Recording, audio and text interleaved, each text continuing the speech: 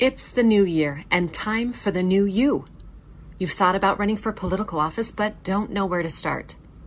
Before you start any planning, you need to secure your name online with a yourname.vote web domain.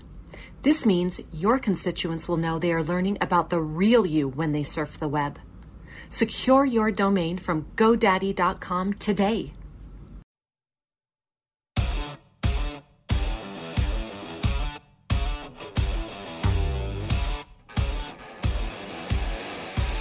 You are jamming out with Breaking Battlegrounds. Some new music, because apparently we got in copyright trouble. Uh-oh, Chuck. We got the former AG on the phone. Future AG. Future AG. So this is the man who's going to be prosecuting us very shortly here. So we're just taking this off his future docket. How are you, Abe? I'm doing great. Yep, I'm going to prosecute you guys for calling me a former AG already. Well, hey, we're trying to put you in the private sector to make more money. See, we're thinking ahead for you, Abe. Right. We've got your career path all mapped out. So, folks, yeah. Well, guys, it's great to be on because you were also my first radio interview I ever did when I first announced the campaign. Really? Yes, that's right. Wow. I didn't know that. So all the goodwill, all the training came from us, is what you're saying. Actually, I remember Sam Stone saying, "Abe, you got to run as Honest Abe." So, we got those yard signs for you, Sam. And those are fantastic. I love them. I have one in my window right now. Sam will be invoicing you today for that. Yes, absolutely. Folks, in case our offbeat intro here did not explain it, we are talking with Abraham Hamadeh. He is the Republican candidate for Attorney General for the state of Arizona.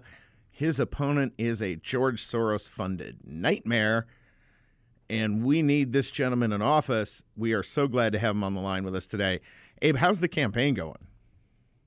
It is so energetic, Sam and Chuck. I mean, right now, what we're doing in Arizona, the rest of the country is really watching. And, they're so amazed that all of the nominees are working together. I mean, you have me, Carrie, Blake, Mark Finch. We're all promoting each other everywhere we're going. We're going to each other's events. We see this as a movement right now, and it's really unlike anything we've ever seen before, especially in politics. So on my end, it's going really well. I mean, I have an update for you all, but the Democratic Attorney General Association, they withdrew all of their money from my opponent. So they actually withdrew about $2 million.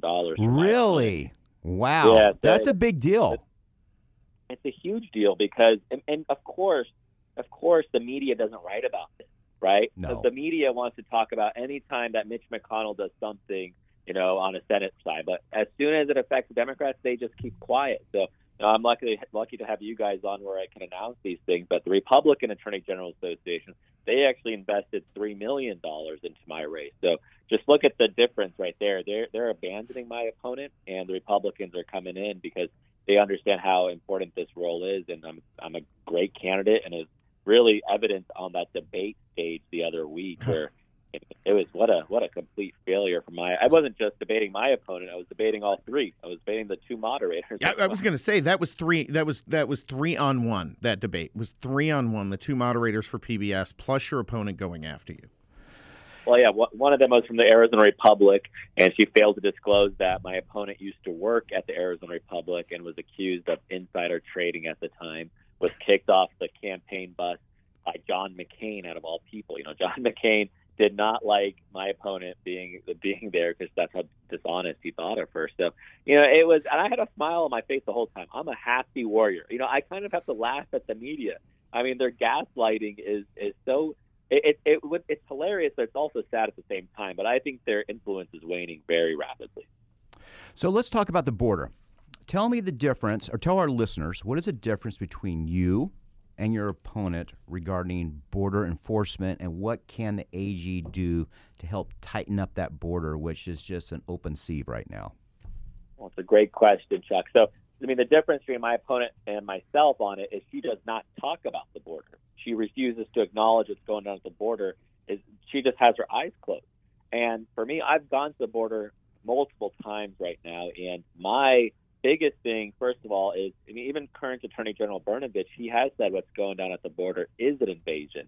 And when Carrie Lake takes office, I'm going to work with her on that invasion declaration. But something that I've been calling for the past year that I've been running is that I want to label the drug cartels as terrorist organizations, Chuck. And with that designation, there's actually going to be an enhanced sentencing on them. And under current Arizona law, we use the U.S. Department of State's definition of what a terrorist is. And unfortunately, the U.S. Department of State has been politicized. I mean, when I was in the military overseas last year in Saudi Arabia, we were actually getting missiles fired on us from the Yemen Houthi rebels. And they were terrorist organizations, but they were just delisted by the Joe Biden administration as terrorists, which is another reason why the Saudis are not very happy with Joe Biden. So, my military experience, I recognize that the threat are the narco terrorists down at our southern border, the drug cartels. So with that classification of them being terrorists, enhanced sentencing is going to be a key component. So instead of just getting 5 years for smuggling drugs, they might be getting 10 or 15 years or longer. And also we could have seize their assets in creative ways as well. So that's one of the main issues I'm going to work on. But even Governor Ducey, if you just saw what he did in August, Chuck, he put those shipping containers down at our southern border. He did that without the authorization of the federal government. And I think that's what it takes right now. We have to test the limits of the federal government because they're refusing to take action. It's time for the Arizona to take matters into our own hands. Yeah, absolutely. No question. Anytime you have an opponent right now who's not talking about the border at all, what it means is they're open borders and they just not are willing to admit it to the public because they won't get elected. That's exactly right. And you saw some of that Katie Hobbs ad that she's down at the border. I mean, it's so laughable because they never want to talk about the fentanyl that's coming across, or if they do want to talk about it, they don't want to go to the root cause of it. The root cause of it is coming from the southern border, and there's so much complexities with the border situation. So there's the complexities of the illegal immigrants who are coming across our southern border, but also with the main drug operation from the drug cartels, which is those who are sneaking into the country, evading law enforcement, wearing those camouflage outfits to evade law enforcement. So there's so much going on. The cartels, they're actually profiting from both.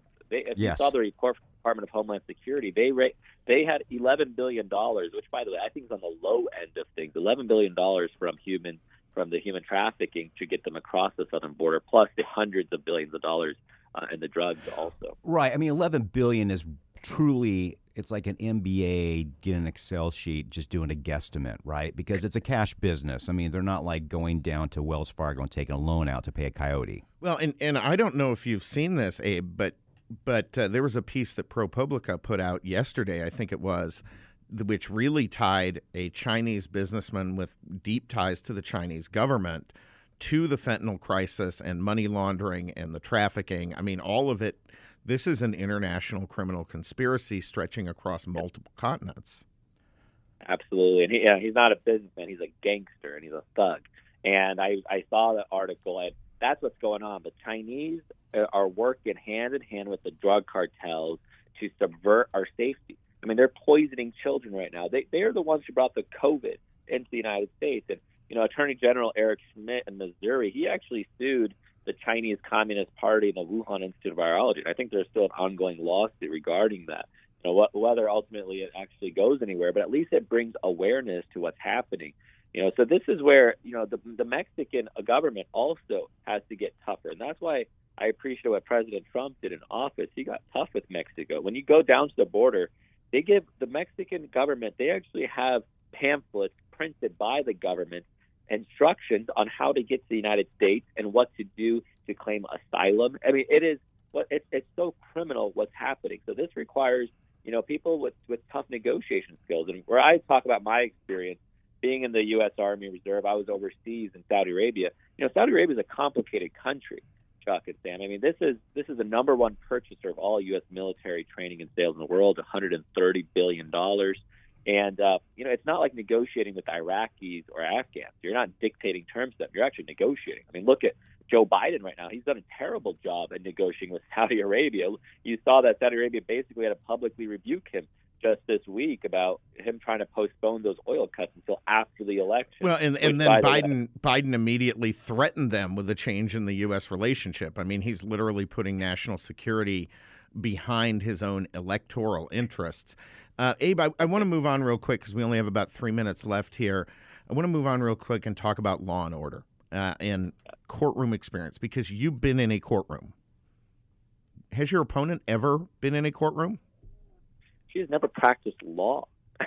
I can't get over how, the Democrats, they don't have primaries. And, I ran up against some really tough opponents who are really well qualified. And, I learned a lot from them on the trail, right? I mean, you're debating with them, you're talking to them, and you bounce ideas from some of these debates. And with her, she has never practiced law. She is an environmentalist professor at ASU, and she's a former journalist in a corporation commission.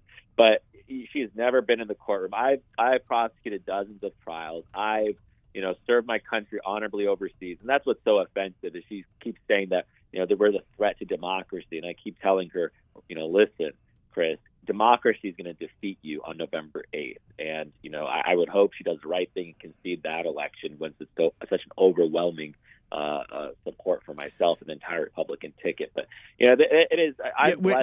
When you were defending our country, she was lying to the people of Arizona, pretending she was a Republican to get elected to the CorpCom.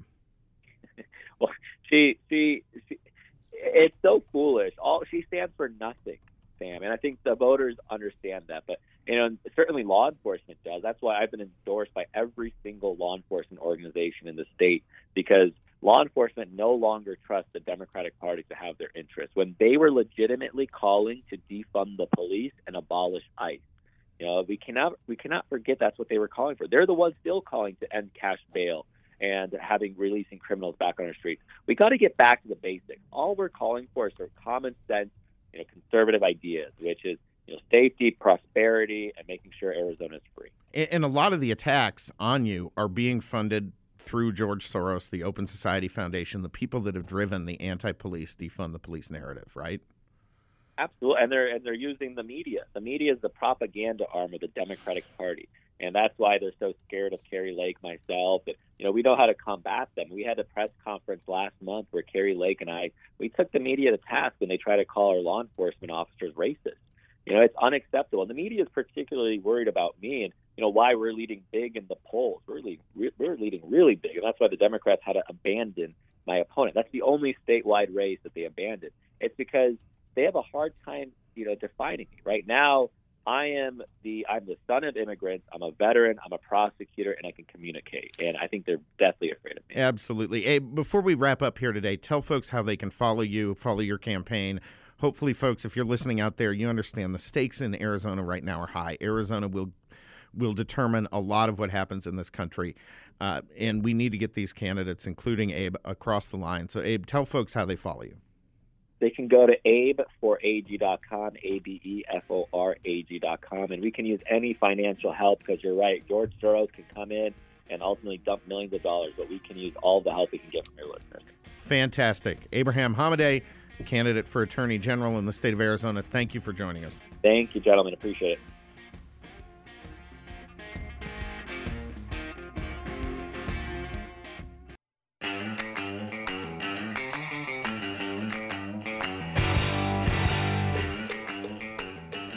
Welcome back to Breaking Battlegrounds.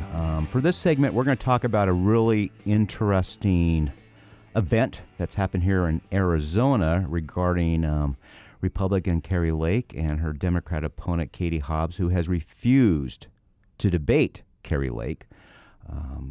And this week, Sam, the Arizona Republic today had an article. They've been blasting it. Arizona PBS, ASU under fire from Kari Lake's campaign after decision to give Katie Hobbs an interview.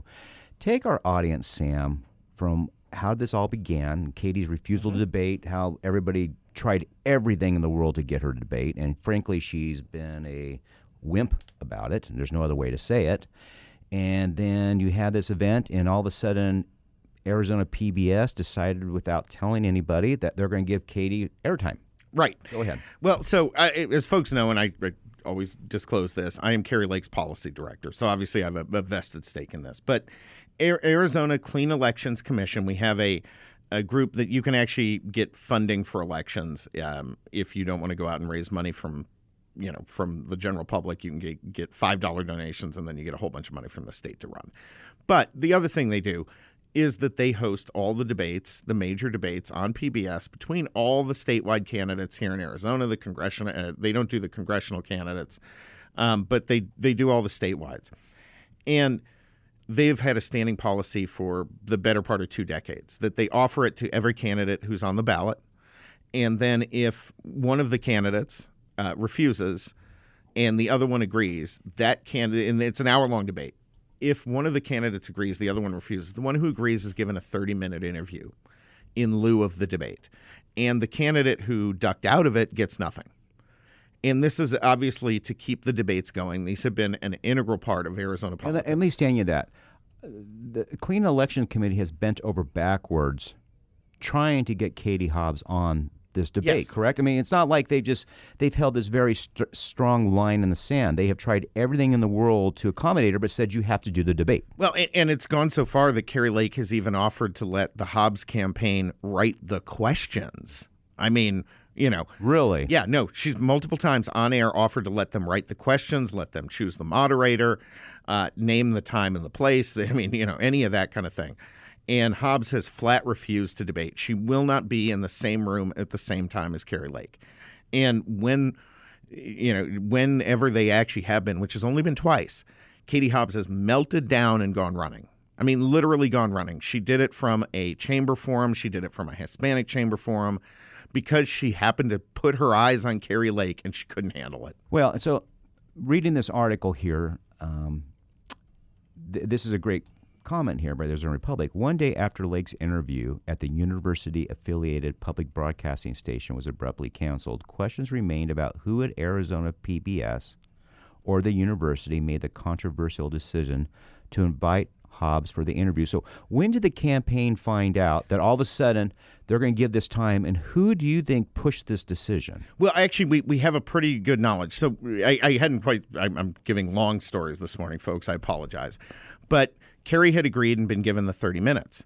And then we heard on, I believe it was Tuesday, late in the midday, that PBS was scheduling a separate 30-minute interview with Katie Hobbs against the traditions and against the rules that they have set in place with their broadcast, with their partners at Clean Elections. And what we've learned is that decision didn't come. Obviously, Clean Elections had no idea. They found out about it when they heard about the and they in seem, the media. In fairness, they seem furious about and this. They are, and they have responded very honorably and just said immediately, we're going to cancel tonight's thing with Kari. We're severing our relationship with PBS. We're going to find a different broadcast partner, a different venue, different moderator, all that kind of thing. We're going to give Kari her 30 minutes because she stood up here to debate. If Hobbs wants to show up, we'll still give him the hour. Kudos to the Clean Election Commission. They have acted honorably and with integrity throughout this entire process, and they have tried to accommodate the candidates, and they've tried to accommodate Katie Hobbs. And Katie Hobbs will not be accommodated because she's not going to be on stage with Kari Lake. She knows she's going to, Kari's going to mop the floor with her. Right. And this came down from ASU Cronkite School of Journalism, where this PBS station is embedded within the Cronkite School. And from what we understand, Bettino Batts Jr. Is the person who is the dean of the ASU Cronkite School and made this decision and told PBS this is what they're going to do. And then they tried to lie. They said, we offered this same 30 minutes additionally to both candidates. They did not until we blew up the issue in public. And then they claimed, we'll give you an extra 30 minutes too. That was their escape valve that they tried to. And then they're trying to claim to the press that was offered all along. Well, show us the email. Show us the phone call. Show us where you called Kari Lake's campaign, and it did not happen. So they are lying about this. The ASU School of Journalism is lying about this, which is perfect analogy for modern journalism. Well, and they have a track record the last 2 years of being completely incompetent and dishonest over there. This is an activist institution. Absolutely. So what happens now? Well, I mean, Kari has still said, and she gave them till noon today, the Hobbs campaign, to agree to a Clean Elections debate because we're running out of time. Well, yeah. I mean, you're in 2.5 weeks. Right. We're running out of time. And she said she will appear, on other programs, but we're not playing ball with this PBS station. We're not going to give them the ratings that Kari Lake brings at this point because, pure and simple, Kari Lake, this was going to get carried if they'd had a debate for the first time in Arizona history, it was going to be carried live on every single broadcast station in Arizona. Really? So they've not been live before? No, all the other stations do, they cut pieces of it and run it on their news shows, but they don't actually air the live debate. They leave that just to PBS. But in this case, because Kari Lake is such a nationally internationally interesting figure, they were going to have it. Every station in Arizona would have been carrying it live. And we went out there with Kari. She held a press conference outside PBS. She called them out for it. And there were literally more reporters there from around the world, every major national news stations from Europe, from Australia, from Asia, were all there covering this. They were all going to come to cover this debate if it ever happened. And it was literally the most media I've ever seen in Arizona outside of the Super Bowl. Well, I think has Katie Hobbs ever done a debate in any campaign? Not that I'm aware of. Certainly not a real one. I just feel that she's not intellectually capable of doing debate. I don't feel she's quick on her feet. I feel she has to be very programmed. I think she's just a younger version of Joe Biden. I don't think she comes quick on her feet. I don't think she has quick retorts. I just think she's an intellectual lightweight. And I'm really surprised with that and the racial discrimination lawsuits that she lost in court and taxpayers had a fund, that Democrats didn't run the mayor of Phoenix or Staten or anybody else. I'm really amazed they just let her have a free pass. Well, they play musical chairs with assigned seating, and it was her turn to have that seat. It's really incredible, and I can't believe they just didn't say, we need a better candidate. I think this would be a different race. Well, it probably would be. I think it almost certainly would be. But Katie Hobbs, as someone said yesterday, her communication skills are somewhere between John Fetterman and Joe Biden, and at least they have excuses.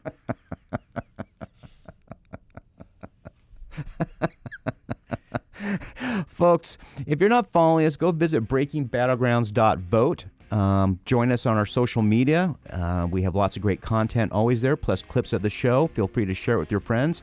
And we're going to be right back with Jeff Hayes, who's done a documentary on Fauci and the whole COVID mess and Fauci's little empire. We'll be back.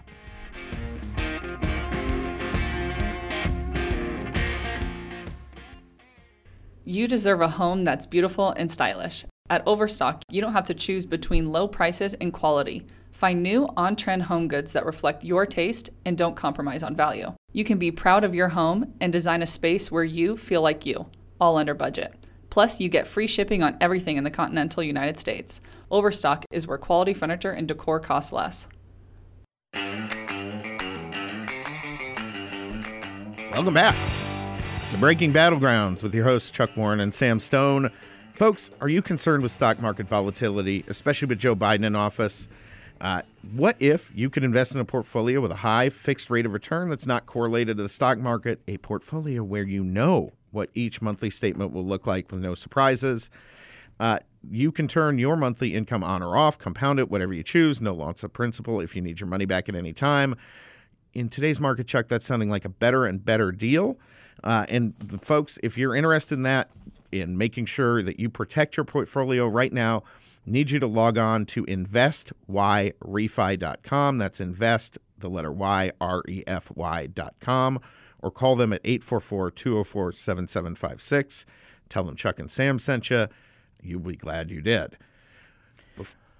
Well, fantastic. Well, today we have with us Jeff Hayes. I've known Jeff for 2 decades when he did one of his first documentaries, and he has come out with a new one, which we're going to play the trailer here real quick. Go ahead, Jeremy. It's called The Real Anthony Fauci. You're really attacking not only Dr. Anthony Fauci, you're attacking science.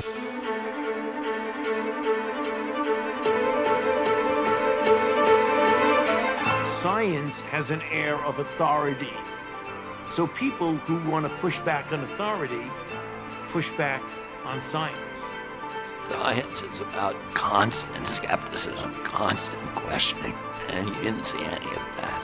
You saw a narrative. In a 20-month period, they obliterated all the Bill of Rights, the United States Constitution, with no objection in the American press.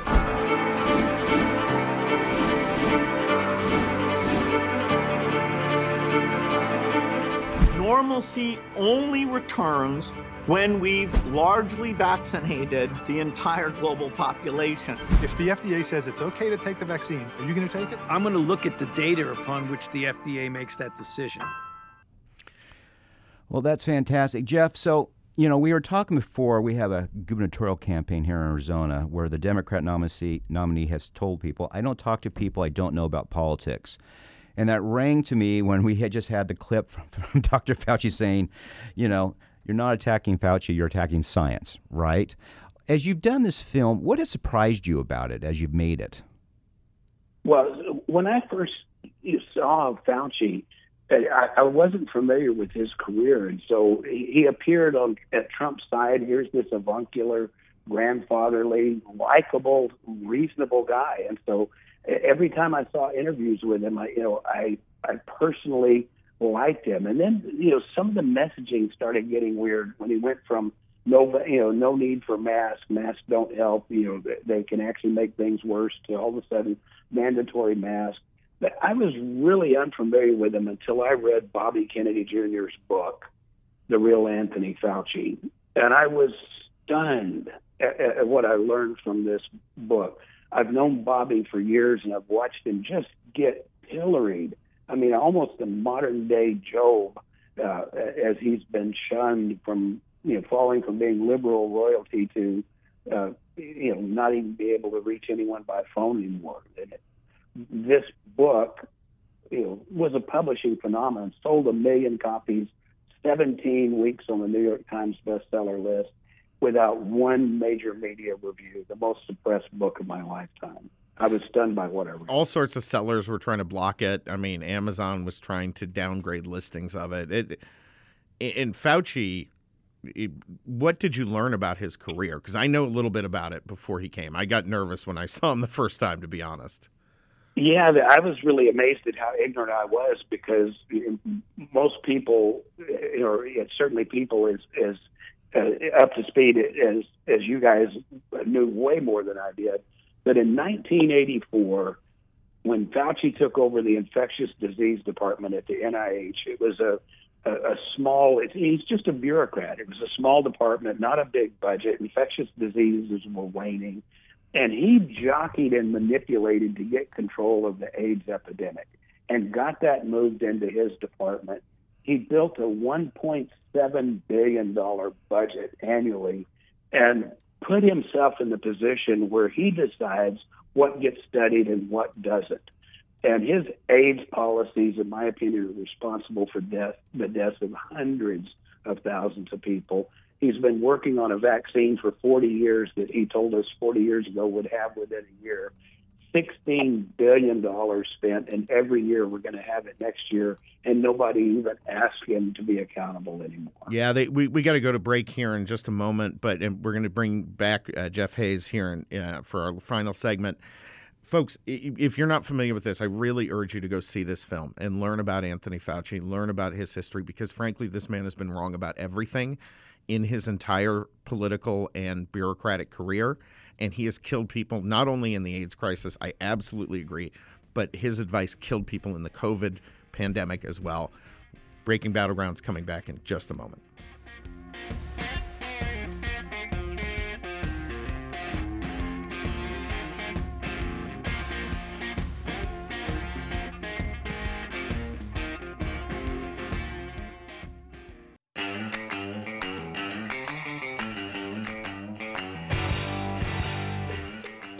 Welcome back to Breaking Battlegrounds. I'm your host, Chuck Warren, and my co-host, Sam Stone. Today with us, we have Jeff Hayes. He's an award-winning filmmaker and television producer, and he has come out with a new documentary called The Real Anthony Fauci. And, Jeff, you and I were talking earlier. You and I are not anti-vax people. We're vaccinated for, the things. We've had our children vaccinated for measles and mumps and those things and so forth. And so you get your flu shot every year, right? I mean, so we're not these, let's go down to Whole Foods and get some herbal remedies for this stuff type people, right? But knowing that about us, and Sam's the same way, what has caused you alarm about Anthony Fauci as you've made this documentary? Well, shockingly, people don't know this, but Bobby Kennedy Jr. is not anti-vaccine. He opens every speech he makes with saying the phrase, "I'm not anti-vaccine. I am vaccinated. I had all my childhood vaccinations. My kids were all vaccinated. I am about vaccine safety and accountability." He opens every speech with that. And then when it's reported on, anti-vaxxer Bobby Kennedy. So anti-vax has become to me, if you have any question at all on vaccines, you're somehow anti-vaccine. And Chuck, as we were talking earlier, people ask me, well, are vaccines good or bad? And I'm like, okay, well, which vaccine are you talking about? That's like saying, are people good or bad? Is food good or bad? There's different safety profiles on every vaccine, but to ensure compliance, they've made it vaccines are, the earth is round, the sky is blue, the vaccines are safe and effective, the end. And that is the pitch. And this thing that came out with the mRNA vaccine, they had to change the definition of vaccine. It is it's a genetic experiment. It doesn't fit the previous definition of what even a vaccine is. And all of this was pushed to the forefront by Tony Fauci. What are some things you have discovered about Anthony Fauci and the process of getting this vaccine out that you think our audience would not be aware of, and that's in the film? Well, in the film we cover, and by the way, people can see the film for 10 days for free at the realaNthonyFauciMovie.com. So I want people to know they don't have to go pay for this. They don't have to drive anywhere. We may have to do some cat and mouse to keep it up, but it'll be online for free for 10 days at the realaNthonyFauciMovie.com. What I was shocked with was the deep relationship between Bill Gates and Anthony Fauci.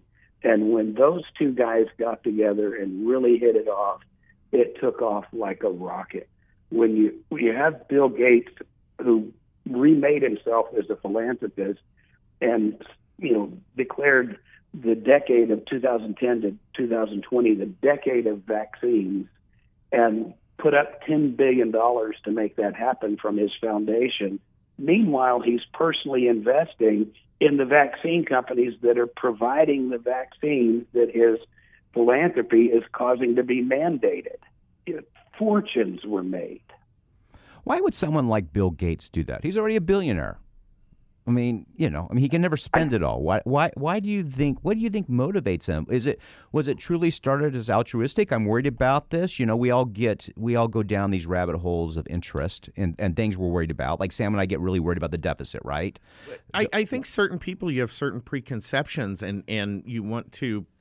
You want the public, quite frankly, to see you the way you see yourself. And I think Bill Gates sees himself as one of the leading geniuses of the world, and that people should follow his lead. Would you buy that, Jeff? Is that how you view it? I completely avoid trying to assign what somebody's thinking. And I'm just looking at the viewers will see when they see this film. We will show you what they did, and you can decide why you think they did it.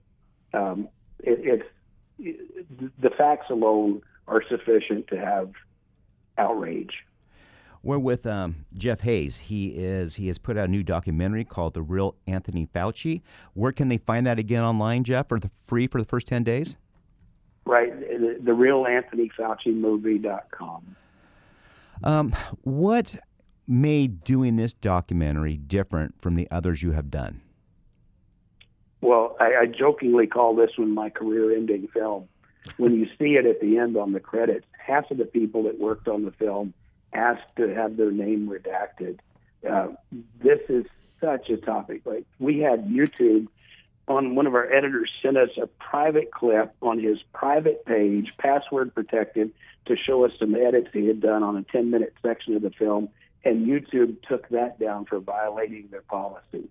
They have completely eliminated any right. This film is being suppressed before it was even finished. They can't be objecting to the content.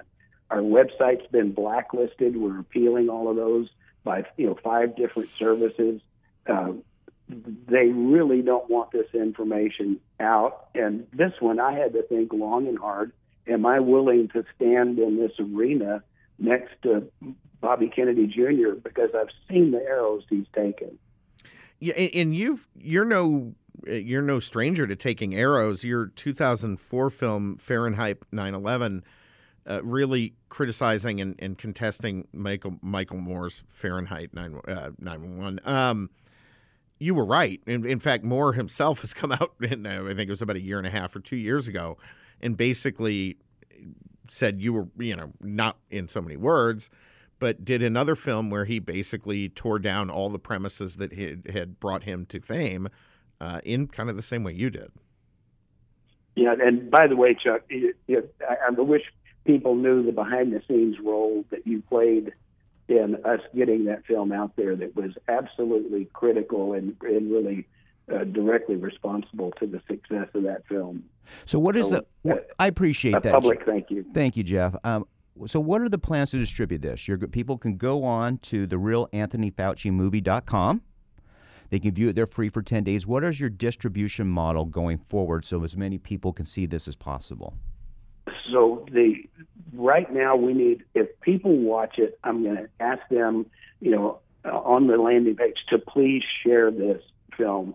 Literally, that's the only way. We've got a full-page ad that's running in USA Today on the 18th, and that's all of the media that we're on The Blaze, we're on the Epoch Times, but we had money to spend on media, and of course, I can't run any Facebook ads, no Google ads, so we're letting this go grassroots and letting people share it for free and see if we can really get the film out there. Jeff, people need to see it. Jeff, I'm going to watch it first, but you probably don't know I'm policy director for Carrie Lake, who's running for governor here in Arizona. I'm going to get her to take a look at this film and see if we can't have her tweet this out, because that guarantees a few hundred thousand people. That would be fantastic, Sam. Newt Gingrich tweeted about it yesterday. Oh, that's fantastic. So let's do a little personal moment here quickly. Tell people what is the process of putting a documentary like this together? I mean, how does it start from inception to the end? And tell people a little bit about it. I think people will find that process interesting. Yeah, and this one, once I read the book, I've known Bobby for years. I called Bobby and asked him if he would let me make a documentary of it, and agreed. And so I agreed to personally finance it. And so we're talking about, a quite expensive project. Way too much of my savings is in this film, but it's just absolutely worth it. This was a little easier because the research was already done and it was meticulously researched. And so once we read the book again and pulled the themes out that we wanted to cover, we just had to contact and film the people that were quoted in that section of the book. And usually you have to talk people to being in a film. In this one, they were eager to tell the story, especially the scientists who've had their careers ruined by Anthony Fauci. And so this was a joy to film. Then Bobby flew in several times for all-day interviews here in my studio. And his voice is difficult. We've done a good job cleaning it up in the final, but he has that vocal disorder that's, in his family. So it was a lot of stress for him. But, man, he was so good on camera. You'll see when you see the film. How many people did you try to interview just said, look, I don't want to be on camera? People that were in the book were the only people we contacted. We stayed within the parameters of the book, and we didn't have anybody that wouldn't agree to participate. We had a lot of people that wouldn't agree to work on the film, and like I said, people that worked on the film that asked their names to be redacted in the credits. Have you lost friends making this? Not to my face. As most friendships are. And so, yeah, we will see. Like, I've got a film. I had a film in the Toronto Film Festival a month ago. I've got a film submitted for Sundance. And even as I submitted it, I thought I probably should take my name off of this because it's doomed. Have you always been a storyteller? I mean, since you were a young boy, have you always been a storyteller? This was my dream. I am living my dream. I wanted to make movies. I was a stockbroker when I was in my 20s, and I told my friends, I'm going to make movies. And they're like, how are you going to do that? And I'm like, I don't know, but I see them. Somebody figured it out. And so I really am getting to live my dream. See, I grew up telling stories too, but they're sort of the opposite of documentaries. They're fictional. They're fictional stories. What do you find the most pleasing part of being a documentary filmmaker? I get to talk to people that I wouldn't be able to reach. You know, my wife has cancer, and I know I was able to call a Nobel Prize winner and ask for advice. I know people because I've been able to film them to get in the door with them that I wouldn't have met any other way in the world. And so the delightful Rolodex of friends and acquaintances that I've built through this is definitely the payoff. How do you just your political opinion here, which not much of the documentary here, what do you feel about when you see these new Pfizer reports come out showing it wasn't a cure-all they thought, or politicians or corporations saying you have to be, have to have these vaccines in order to travel? Or what are your views on those? Well, what happened was very clever. They were mandates that were enforced not by the government, but instead by corporations, where the government did things like the government can't violate our First Amendment rights. But, they did put pressure on Twitter to kick Alex Berenson off of Twitter. And the documentation is there. So all of a sudden you have corporations doing the bidding of a government of something that we would never vote for or would never be legal if the government did it directly. This is the first time I've seen corporations become the lapdog of government, and I'm seeing it, from Google, from Facebook, and you saw the threats from Elizabeth Warren to Facebook. Look, you either do this or we're going to do it for you. And so they fell in line, and we lost significant rights without the government doing it directly. Yeah, it's unfortunate how much of modern communication is tied up by these giant internet titans, and they have made it very clear that on this issue and probably everything else going forward, they intend to be government lapdogs. Yeah, I had a Vimeo account that I paid $80,000 a year just for storage, 13 terabytes of storage, and I got a notice that I had vaccine misinformation on my storage, and I had 3 days to eliminate it or they were going to erase my account. Good grief. Well, Jeff, before we go to break, we have to do a quick sponsor read here, so I want to thank you for joining us today. Folks, you can find this movie starting next Tuesday, the 18th, at therealanthonyfaucimovie.com. That's therealanthonyfaucimovie.com. We hope you go on there and join it. Also, folks, did you know over 44 million Americans owe more than $1.71 trillion in student debt? That is massively more than all the credit card debt in this country. You can go to yrefi.com. That's the letter Y, REFY.com, or call 888-819-9556. If you're not eligible for the government rebates, go on there, see if they can get you a better deal on your student loan. Breaking Battlegrounds will be back next week, but make sure you tune in for the podcast segment.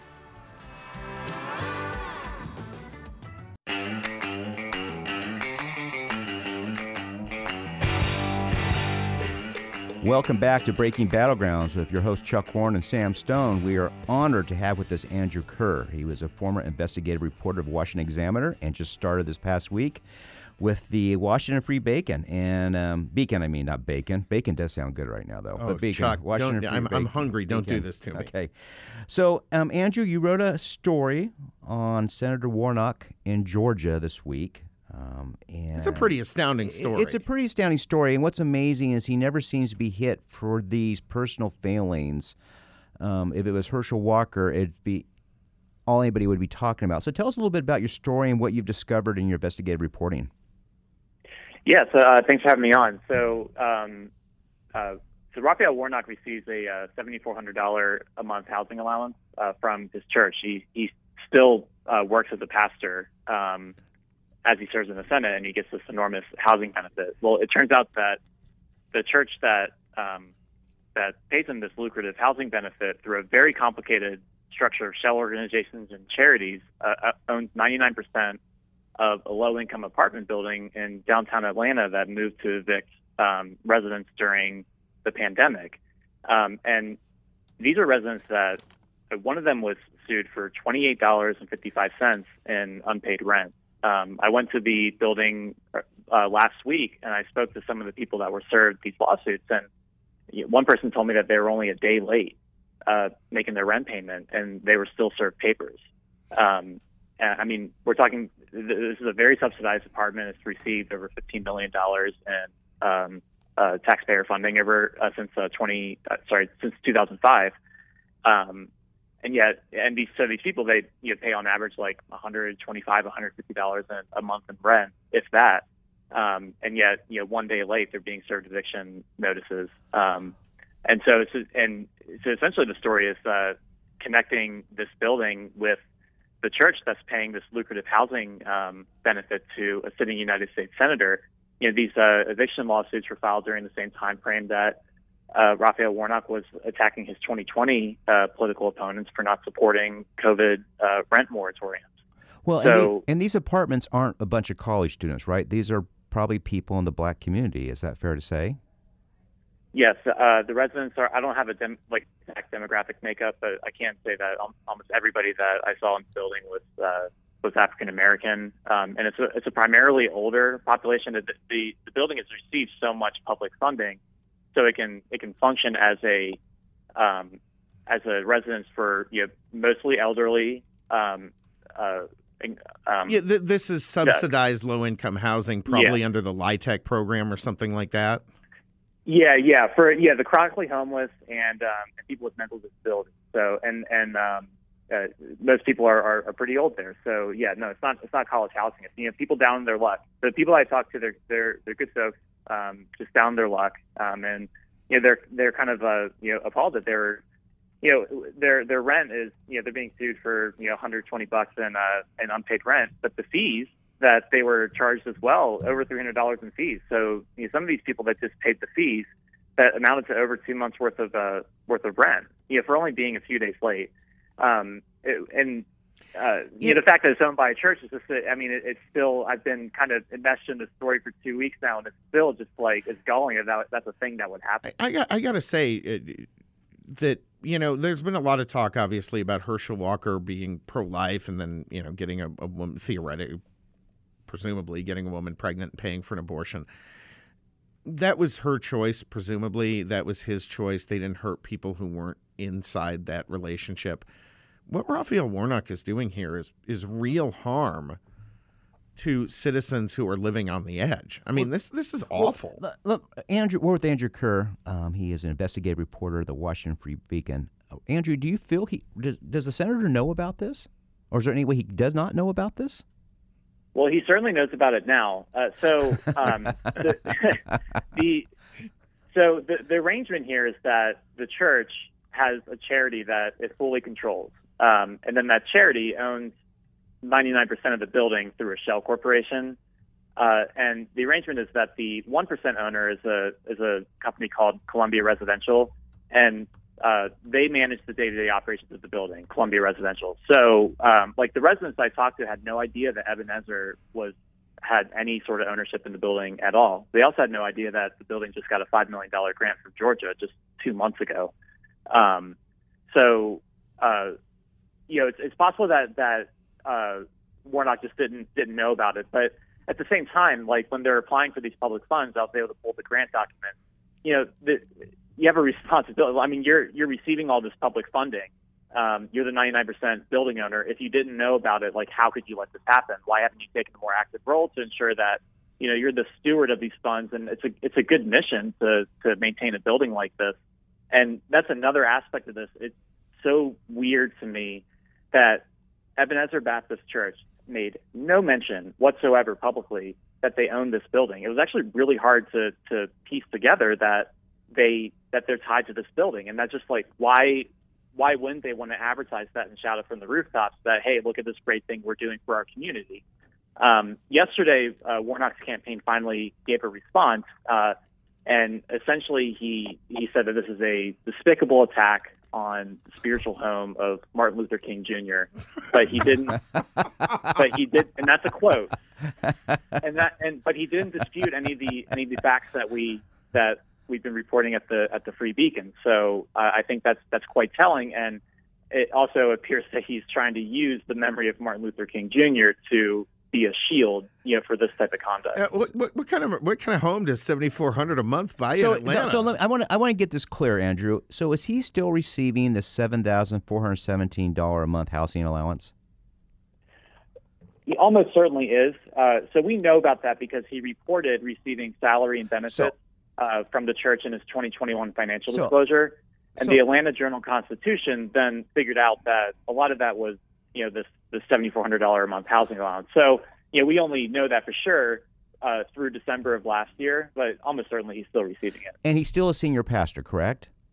Yes, he's still he collects his salary from the church. He still preaches there. He still has an active role. Okay, so let me ask this: Congress can only earn outside income of $29,595 per member.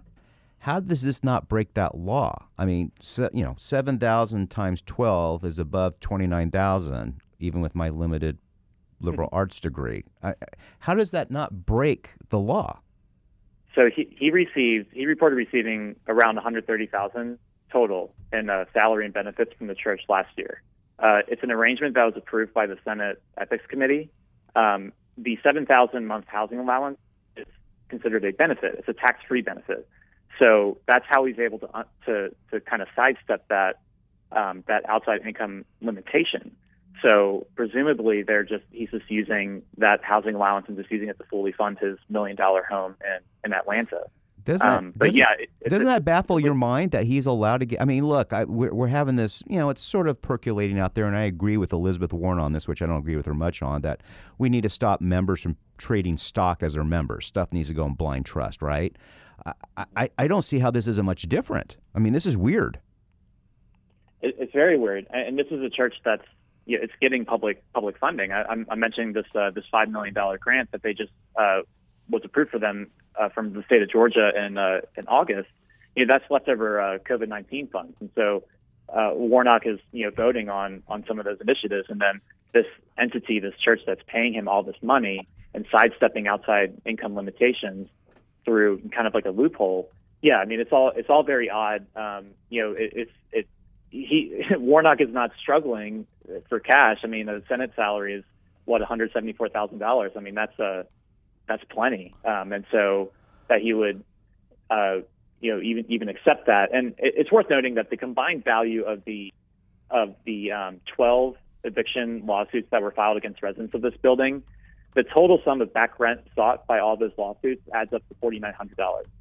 So all of these lawsuits could have been covered with just one of Warnock's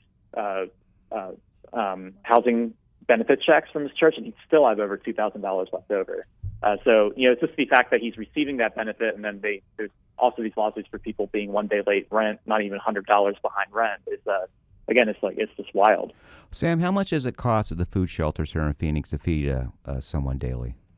About $3.50. Can you imagine if that money that they're giving him for a housing allowance had gone, for the purpose of a church to help the underserved, right? The homeless, look, impoverished. What you're basically saying is that the money they're giving him each month could offset the rent these people are paying, which would make a huge difference in their lives, that extra $100 or $125. I mean, that's what you're talking about. And this church is taking in contributions from the state. This strikes me, and I've been in local government for a long time now, this strikes me as one of those insider backroom deals that if the public really understood what was going on, they'd be outraged. Yeah, so it's worth mentioning it just a few hours ago. We put out a story that the Georgia Secretary of State's Securities and Charities Division, they sent a letter to this charity that is controlled by Warnock's church, that is part of this ownership connected to the building. they sent that charity a letter asking them why you've been operating as a charity in the state. You've raised millions of dollars, and yet you're not registered as a charity with us. So why is this? And so essentially they've launched an investigation, to kind of get to the bottom of why this entity is called the Ebenezer Building Foundation, which identifies Warnock as its principal officer and has all of its it delegates all management to the church. Why aren't they registered in the state of Georgia as a charity? It's possible that there could be an exemption that allows them to operate without being registered, but that's the state of Georgia is taking this pretty seriously. It appears so. It's some good impact just a few days after getting our first story out on this on Tuesday. Well, this is some fantastic reporting. This also is another reason of a million examples why people don't trust institutions and churches and things anymore. This is just greed at its worst example. Yeah, absolutely. Andrew Kerr, we're going to post your article on our social media sites. Everybody, we recommend you go to the Washington Free Beacon today. Look up the article. They treat me like a piece of S. Ralph Warnock's church pays for his home. It's also trying to evict poor from theirs. Andrew, thank you for coming on our show, and we'll hope you join us again soon, real quick. Thanks, Sam and Chuck. Thank you. Bye-bye. Thank you. I don't even know what to say about that. Look, to me, look, black and white, it clearly breaks the law of what you can bring in outside income. Here's the thing, Chuck. Yes, it does absolutely do that. But leaving aside the issues of Warnock himself, who is dirty in this is something I have seen around municipal government. We have it here going on in Phoenix. We have it going on in every city in the country, every major city in the country, most of the minor cities in the country, pretty much every county in the country. These deals are happening that are basically scams. And you have these charities who exist primarily to enrich and support their leadership, who deliver a limited or poor level of service, and who are living off the public dole. And this is over and over and over in every city across this country. It is one of the major funders and supporters of the Democratic Party, is these monies that are going to charities that are barely charities by any name. It is gross. It's unbelievable. I want to wrap up our podcast here today. We have things to do, but I want to go over quickly 3 polls the past month that have been done on the generic congressional ballot. This is done by Rasmussen. So on September 29th, Republicans were at 45%, Democrats at 44%, 1% advantage. October 6th, Republicans 47%, Democrats 44%. That's 3%.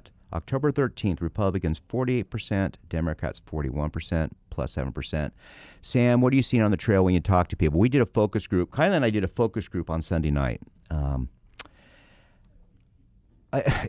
We both left stunned.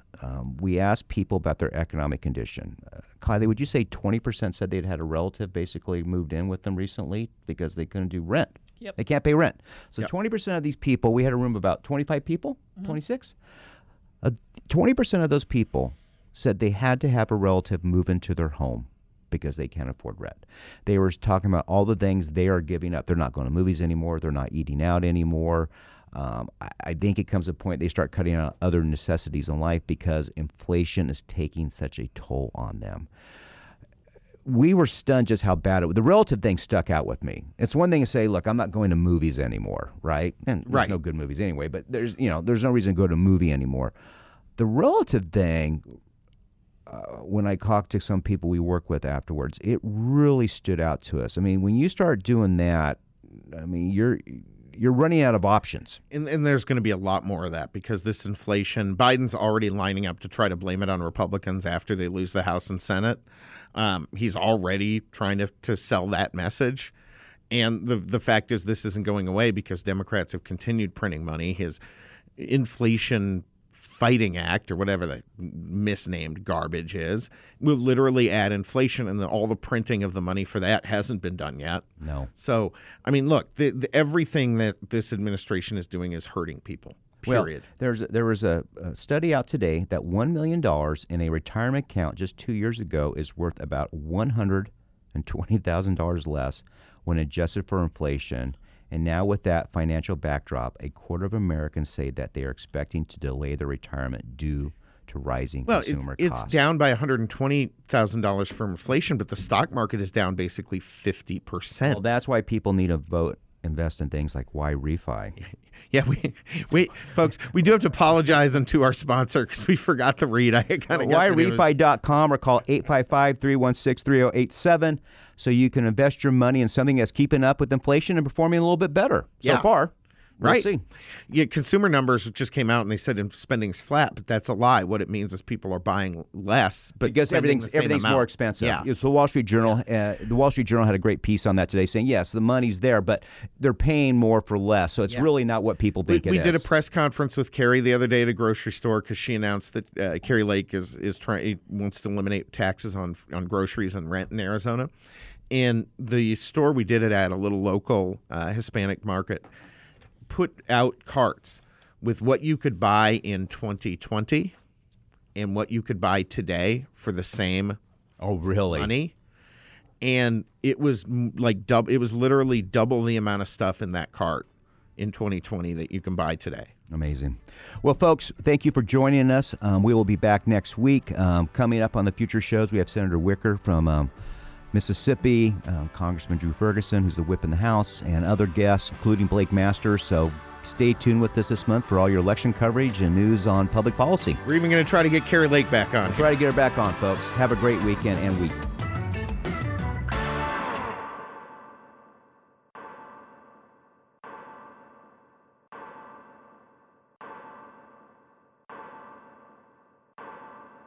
The political field is all about reputation, so don't let someone squash yours online. Secure your name and political future with a yourname.vote web address from GoDaddy.com. Your political career depends on it.